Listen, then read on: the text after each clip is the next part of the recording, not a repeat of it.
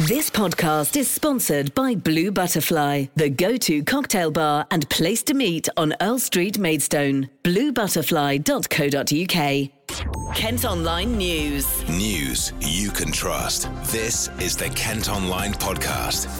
Oliver Kemp. Hello, hope you're doing okay. It's Tuesday, August 10th, and we're being treated to some much nicer weather than yesterday. It almost feels like August.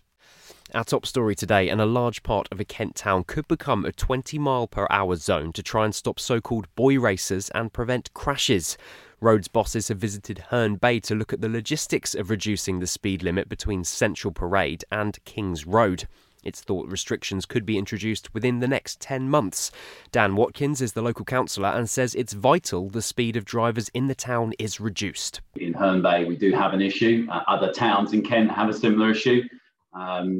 And, it ranges from, as you say, sometimes younger drivers, if we was a stereotype, going, not just going a bit over 30, we're talking about 40, 50, 60. We have these speed surveys done, Nicola, on some of the main streets and Herne Bay last month, that the top speed I noticed was 90 miles per hour. I mean, this is so reckless, so dangerous. So that is a challenge. But I think it's even beyond those dangerous drivers, there are a lot of people who are going maybe 5 or 10 miles per hour over a 30 mile per hour zone. And even 30 miles per hour does actually feel quite fast. If you're walking down the pavement, and you've just got a stream of traffic, cars passing at that speed, that does feel, like a little bit uncomfortable at times. What is it that you're planning to do then? You'd like to see a 20 mile per hour zone brought in. Can you describe where that would be and why you think 20 miles an hour would be suitable? At the moment, we just have a couple of streets with 20 mile per hour limits at the moment. And I campaigned on that through the spring, building up to the May election, and I was elected, and I absolutely feel, it's important for me to deliver that. We're certainly going to cover the core zone, if you like, will be from the eastern boundary would be Canterbury Road, the northern boundary, actually the sea, and then that would come down to Western Avenue and King's Road, and on the western side, kind of like the top of C Street. So that makes it kind of like a rectangle. We are also going to do some additional speed surveys to look at making it a little bit bigger, quite a lot bigger, down to the south all the way to the railway line, still following those same boundaries of Canterbury Road and probably C Street. So it would cover thousands of residents who would benefit from slower traffic on their streets. And how would, if it's all given the go-ahead, the 20 mile per hour limit be enforced? Would you have things like speed humps or pinch points? Can you explain how, other than just signage, you would make sure that motorists did stick to that new speed limit? It would have signage at all entry points. And actually, I think self-enforcement will play quite a big role, because at the moment, because most roads are 30 mile per hour limits with a couple of 20 mile per hour, everyone's just thinking 30, right? And they might not even spot one sign that says you've now gone into a 20 mile per hour zone. Whereas with everything as 20 and it being signposted very visibly at the entrance to that zone, it just becomes the norm, right? You switch your mentality as a driver. I'm a driver as well as a pedestrian and cyclist in Herne Bay, and 20 is the norm. And so I think when you do a big zone like this, the psychology of it is such that self-enforcement, if you call it that, drivers will kind of naturally drop their speed. I also think actually with technology developments in the industry, such as those black boxes that particularly younger drivers sometimes have to put in their cars to share data on how fast they're going with their insurer, so they stay insured. And the new regulations coming in, the ISA regulations next year, which were where new cars will actually be able to stop people from speeding, and they can see the signs and see it's now a 20, not a 30, and it will resist cars from going above 20. Actually, technology has got quite a big role to play here. So it's getting easier for 20 mile per hour zones to be enforced, even without some of the more dramatic interventions like raised road levels, chicanes, and all the rest of it, all those hard and very expensive physical measures which can be brought in, but ultimately to do over a zone as large as this in Herne Bay will cost hundreds of thousands of pounds. And I think my view is that it probably isn't worth that much, taxpayers' money, hundreds of thousands of pounds, I say, that we could be spending on schools or our elderly in care homes and keeping council tax bills low. I think it's right that we try it with signage and technology, which is helping us in the first instance. KCC say any change to the limit will require a public consultation first. We've also asked those of you on socials whether or not there should be more 20 mile per hour zones in Kent, with some perhaps unsurprising results. On Twitter, nearly 70% of you said no, you did not want to see more of the low speed zones. Meanwhile, on Facebook, there were more than a couple of strong opinions. Graham Cuttriss said they don't work, 30s aren't policed. 20s definitely aren't. If the vast majority of people stick to the 30 limit anyway, why should the masses suffer for a couple of idiots? While Louise Dawn McGettigan wrote, "We have them already in Tunbridge, but there's nothing to police these speed limits, so people are still doing 30 to 40 miles an hour through the 20 roads. Great idea, but there needs to be cameras up to issue fines to enforce the speed limit." If you want to have your say, head to Kent Online's Facebook page and let us know what you think. Kent Online News. It's emerged a young man who died after going missing on a night out in Rochester was found in a gap between a cliff and a shed. Rory Baldwin's body was discovered in Oliver Twist Close after he'd last been seen in the Vines area of the town. A post-mortem's found he suffered a blunt chest trauma. A full inquest will take place in October. A teenager's been charged following a sex attack in Ashford. A woman told police it happened in an alleyway in the High Street in the early hours 9 days ago. An 18-year-old from the town has been remanded in custody after appearing in court. A Kent patient group has issued a warning after anti-vaccination protesters taped razor blades behind conspiracy posters, injuring clinic staff as they tore them down. The West Malling Practice Patient Participation Group says it's the latest in a series of incidents in which staff have been abused. They've also warned that a local man's been offering to pay people to impersonate him at a vaccination clinic, forcing them to put an ID policy in place. A Sheerness man who managed to escape custody after headbutting a police officer has been jailed. It happened when the PC tried to arrest Stephen Mander at his home on Marine Parade in June. The 27-year-old has been locked up for 3 years. The Kent Online Podcast with Blue Butterfly, Earl Street, Maidstone. Now, thousands of students in Kent will be getting their A-level results today. This time around, the results have been decided by teachers rather than exams. It's because tests couldn't happen during the pandemic, so work that was able to be done has been assessed instead. Mark Tompkins is head of Maidstone Grammar. We are delighted with the results this year.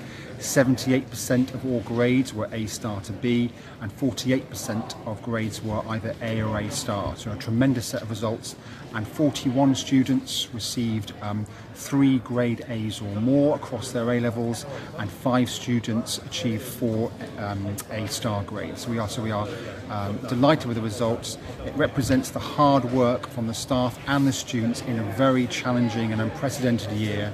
And I know there are some comments about whether the grades are inflated, but these grades reflect the hard work that staff and students have done and reflect a consistent amount of work over the last year and a half. Chris goes to Maidstone Grammar and Juliet has just finished studies at Sutton Valence. The last year has definitely been tough. There's been lots of challenges, but I think results day to day is a credit to how hard our teachers have worked.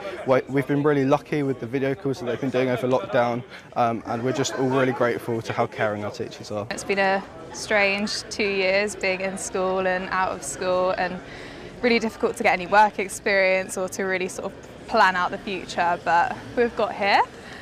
So I'm off to take a gap year, working and then hopefully doing some travelling when COVID settles down a bit, and reapplying to Oxford this year hopefully, either to do English or law. Graham Jones is an education specialist at Whitehead Monckton Solicitors in Maidstone. It's come round again. I can't believe we're a year on from the debacle last year with this algorithm. The government learnt their lesson last year trying to base it on an algorithm and had to climb down on that. So they said, well, this year it's going to be down to teacher assessments, and that's what it's been. But schools have been given a bit of individual leeway about how they go about doing that. So some schools have done more tests than others. Some have actually sort of sat exams. some have done it on work assessment. And so what then happened is the school has assessed the grade that they think the student should be getting. There have been work examples sent off to the exam boards, but then the schools have sent in the grades, the exam boards have checked them, and what will happen is students will know whether they have got the grades that they're hoping for. And there's always, unfortunately, going to be people that don't get the grades they want. I think the first thing to do is don't panic, and then look at why you're unhappy. If you've got a grade that's way off what your school has been predicting you to get, think about why. A grade that's way off, there may well be an error. And the first thing to do is to contact the school and see if the school will assess it and see if the school think they've made an error. Now, the difficulty you've got, of course, is you're saying to the school who's been assessing you all year, I think you've got it wrong. Can you reassess? But the school, that the first stage is that the school can do that. And if the school think they have got it wrong, they can then contact the exam board and the exam board can reassess. Now, you've got to do that by the 17th September. There is a priority process for priority appeals, which is a deadline of the 23rd of August. Now, I'm not quite sure how you're going to assess whether you're a priority or not, because I mean, a lot of this might be linked around, I've not got the grades I need for my university place. But if the school won't appeal, you are entitled to lodge an appeal yourself. But again, you have to do that through the school.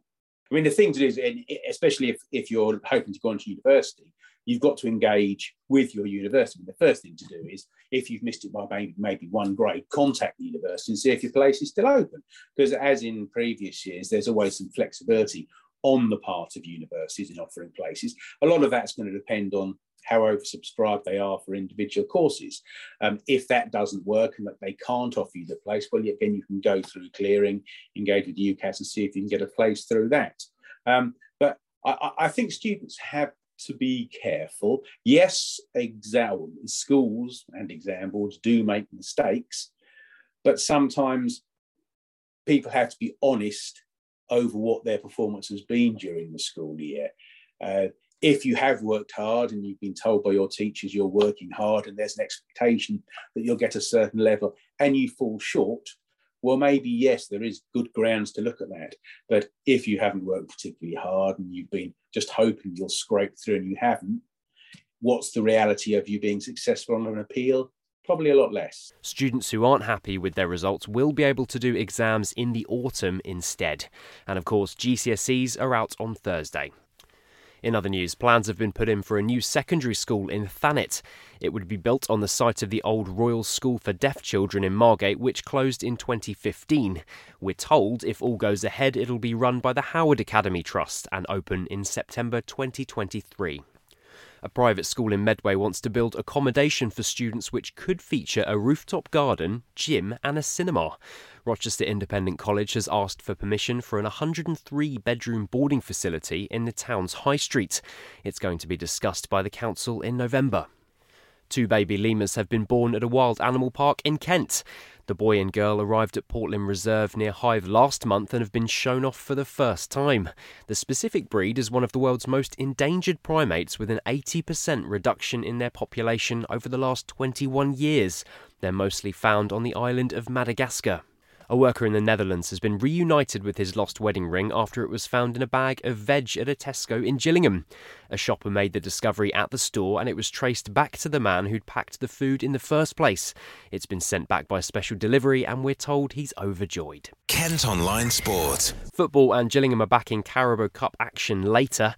It follows their opening league game of the season against Lincoln City on Saturday, which finished 1-1. They'll travel to take on Crawley. Here's manager Steve Evans. Obviously I can't make 11 changes because I don't have the personnel, but we'll probably step in the 4 academy kids and maybe 1 or 2 more. I have to protect the first team group because it's so small, and I know our chairman's working incredibly hard to get some income and release some funds for us, so I don't have an issue with that. I don't want us to ever be a Bury. I don't want us ever to be a Bolton Wanderers, but what happened to those 2 clubs, and I know Bolton's back in a big way this year, but I don't want it to happen. And But we need some help, and the chairman's aware of that. He knows what we're working with. He's a very experienced chairman, longest chairman in the EFL, so serving chairman. So he knows that we've got backs to the wall at times. An ideal world would be go and make 6-7 changes and compete against one of my former clubs at Crawley. Of course, I've got a lot of personal friends in the town. I've still got family that live in the town. So from that point of view, that club will always be deep in my heart. But I have to protect Gillingham Football Club for Plymouth. That's where we are. So we'll make some changes. I'll probably give the fans more of an indication on Monday the type of changes, so they can decide whether they want to part with their hard-earned money and go. We're going to go and try and win, but maybe we'll have to do it slightly different. Kick-off tonight is at 7:30. We'll have details of the result in tomorrow's podcast, but before that you'll be able to hear reaction on our sister radio station, KMFM. Thanks ever so much for listening. Don't forget you can follow us on Facebook, Twitter and Instagram. Plus you can subscribe to the IM News app, which will give you access to all KM Group newspapers. Just head to subsaver.co.uk. News you can trust. This is the Kent Online Podcast. This podcast is sponsored by Blue Butterfly, the go-to cocktail bar and place to meet on Earl Street, Maidstone. bluebutterfly.co.uk.